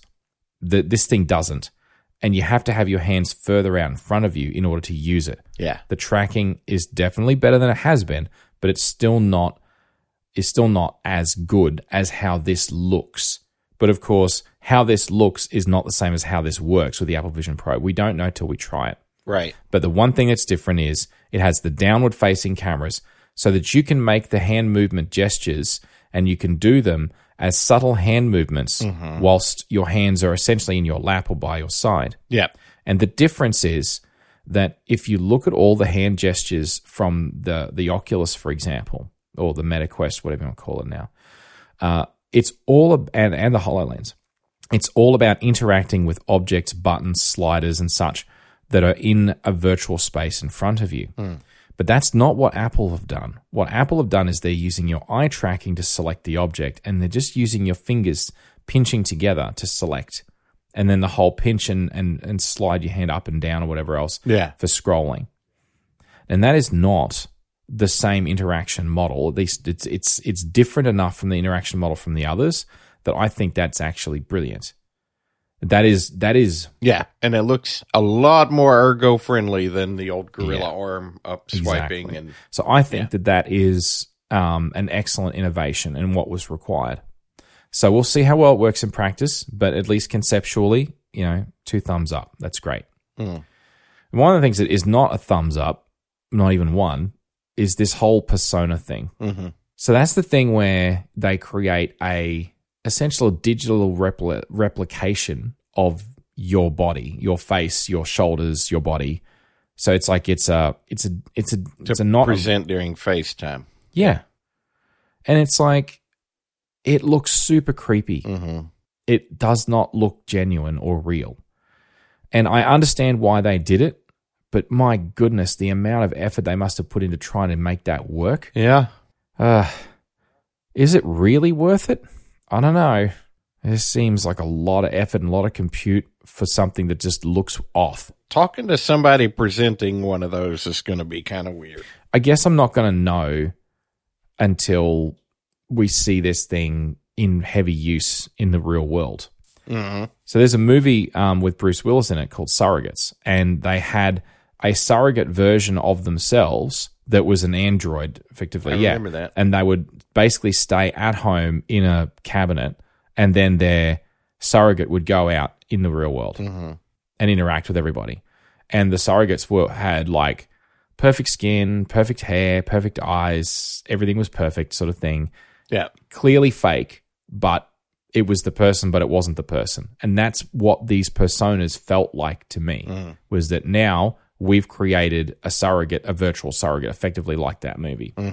And that movie creeped me out in the same way these personas creep me out. Yeah. Anyway, time will tell if that's a good thing or not, but I just think that's weird. Anyway. So, honestly, I'm actually really excited about the Apple Vision Pro. I genuinely believe that I'm going to do something stupid and probably spend money on it. Yeah. Because I think that this is the future, and I think that it's been waiting for someone to try and have a crack at this that is not a hardcore gamer, that can see there are other applications. Oh, yeah, and it's not going to be attached to just a hard hat. Yeah. You know, because the beauty of what the MetaQuest Pro and the Apple Vision Pro can do is they can give you virtual reality if you want it, or they can give you augmented reality if you want it. And HoloLens can only give you augmented reality. That's it. Yeah.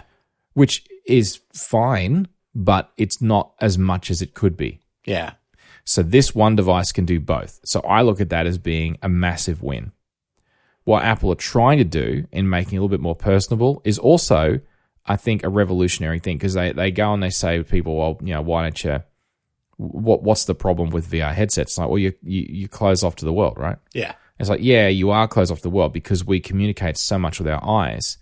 You know, our eyes are so expressive that if you cut that off, it's really jarring. I mean, fair enough. You got this slab of glass in your hand and you're flicking up and down on your phone, scrolling and doing whatever you're doing when you're supposed to have a conversation with a person standing, you know, a couple of feet in front of you. Well, that's really rude. And, you know, probably shouldn't do that, you know. Yeah. If you're doing that, it's naughty. Don't do that. Point is, it's just something like a VR headset that is off the chart. You can still see a person's eyes even if they're not looking at you when they're looking at their phone. Yeah. You cannot see them with a virtual reality headset on. So Apple are trying to address that. Now, whether or not this lenticular display can do it or not is another thing, but at least they're trying something. Yeah. But I think of it as being a device that you could actually do work on. And you could use it for 3D photos, 3D movies. It would be amazing for that. Should be. Which is where I'm more excited. Yeah. Because I've looked at some of the video that you can get on my son's when it's... That's what I think's going to actually be the big seller for this thing. Like, I think they might be... Totally. A little overly optimistic on how many people are going to want to buy this thing to sit and look at their calendar and their messages and their email and stuff like that. Web viewing probably will be big on it. And I think that the 3D photos and videos thing is going to be big on it. I tend to agree. And I think that being able to justify it in saying, well, you would get one of these, you wouldn't get a big display. The fact is that you could use this as your sole computing device. You could. With a keyboard and a mouse and this headset, you would be able to do any of the computing stuff you can do I could do right now here. I should be able to do on this thing, more or less. Yeah. Well, not writing code. Well, maybe. Maybe. Actually, you probably could. Yeah. As long as it can present a decent text editor, and it's got the M2 in it, so that could definitely run some Xcode. If it's true that all of the iPad apps are just going to be able to be pulled into Vision OS or whatever they're calling it, with a few tweaks and nips and tucks, you know, Catalyst style, you know, then I would say there's going to be plenty of options for that. Yeah. So in any case, I think they really need to address that lack of VR style gaming functionality, though. I think that's going to be a big miss for them. I really hope in the future they bring a lot more of that in, because that's, you know, let's face it, that's the sole reason a lot of people would even want a device like this. Yeah, but this is what I think is brilliant about what Apple are doing, is that the other headsets that are out there do not have the same pitch. You know, like Oculus is quite clearly been all about gaming up until very recently. Yes, you had theater mode and you could do that kind of thing, and yeah, you could, but its primary focus was not the augmenting reality. It was not getting work done. This has they're pitching it as something that you can get work done, as well as you can have, for personal use for like photos, videos, and such. You can use it for different. It's more practical and useful, and less in your way. It is in certain situations. It is, but I feel like there's going to be a pretty large percentage of people that are just going to be like, man, this thing is outstanding. It using it is a dream. It's beautiful. It's so nice, but it's got this $3,500 price tag on it, and I can't play games on it. Well, yeah, that's true. But then what those people will do is they will buy They're going to go buy the Oculus instead. Yeah, they'll buy MetaQuest 3, and they'll spend the remaining money they have left over from that to buy a powerful graphics card and a PC. Yep. And that's what they currently do. Yep. So they're not the market. They're not the target market for this. And Apple aren't trying to convince them to do anything. What I love about the Apple take on this is that it's like, here is an AR, VR headset. It is more personable than anything else that is out there. It is able to get work done, as well as you can enjoy it for, family photos, videos, and movies, and so on and so forth. So it's like, it's not just... Yeah, the TV and movie viewing is going to be big too. I left that out. Oh, for sure. Absolutely. So I look at this and I think to myself, well, there's a few other little problems though. And these are problems not just with the Apple Vision Pro, but there are some with it. It comes with that dinky-die, weird-looking battery pack, which only gives you 2 hours of usage. Of course, you can plug it into USB-C to keep it going, but then you're tethered, and that's okay. But, I think there's going to be a boom in the really long USB-C cable market. Yeah, exactly. And people are going to start wandering around with massive Anchor, like 20,000 milliamp hour, which is why you shouldn't call that just 20 amp hour, whatever. Battery packs in their hip pocket with a USB cable up to the other one in the other pocket. Doesn't matter. Right. Anyway. A daisy chain of them all in every pocket. Yes. Yeah. You know how you got those wallets weight with belt? No. That's my battery belt. Wallets with the chain? We're just going to start seeing USB-C cables dangle like that. Yeah, I was actually thinking more about like a diving belt, the weight belt. Yeah, it's not a weight belt; those are my battery belt. Anyway, like a 1960 style Batman's utility belt. Yeah, just like that. Yes. Yeah. Anyway, so there's that. But the other thing, and I alluded to this earlier on, so I did have another reason for bringing this up. That light shield, which will have to be custom fitted to your face as well. That's going to get very sweaty in summer. And I've used my son's headset at different points of the year. And I'm telling you, even in winter, that thing still makes my face sweat. Because there's no ventilation. Well, it's a computer strapped to your face, man. It's got to generate some heat. Well, it does. And the Apple Vision Pro, the people that use it said, yeah, it gets warm. There is a cooling fan in it, sure. But here's the thing, were they clever enough to ventilate the section between your eyes and the screen? Because if they haven't, it'll have the same problem that every other VR headset has got. And that is, it is an enclosed space, your body will perspire, and that sweat will drip down and get absorbed by the light shield. Yeah. So it's going to be grungy after even moderate use all year round. Even if you're in air conditioning, it's still going to be a problem. Yeah. So I hope that they've been smart about it and they put some kind of a pass-through for fresh air to go through there. It may feel a bit weird, but I think it's better than the alternative. But anyway, in the summertime, no matter what you do, it's just going to be really hot and uncomfortable. And I think if you could choose to be in front of a fan, in front of a 4K display, you will pick that over putting this thing on your head. True. That's just reality. True. So that gives me pause in spending $3,500 to $4,000 US, which will be more like 5,500 to 6,000 Australian dollars on a headset Yeah. that I may not be able to use for 4 months of the year. I mean, Yeah. because it'll be just horrible. Yeah. It's like that's a bit of a downer. Yeah. Anyway, so but look, I'm also I've read an article only 4 days ago actually about supply chain problems. They're saying that they're probably only going to be able to get a couple, probably 200,000 of these built in 2024 because they just don't, because the parts supply just won't be able to keep up with the volume. Yeah. So we'll see. I don't know. That price tag's going to help a little bit. I mean, we're not talking about iPhones here. Well, no, that's true. Anyway, so look, I've reached the end of what I want to talk about for now, but the truth is that I think it's an amazing looking product. It is. It's going to be big, heavy.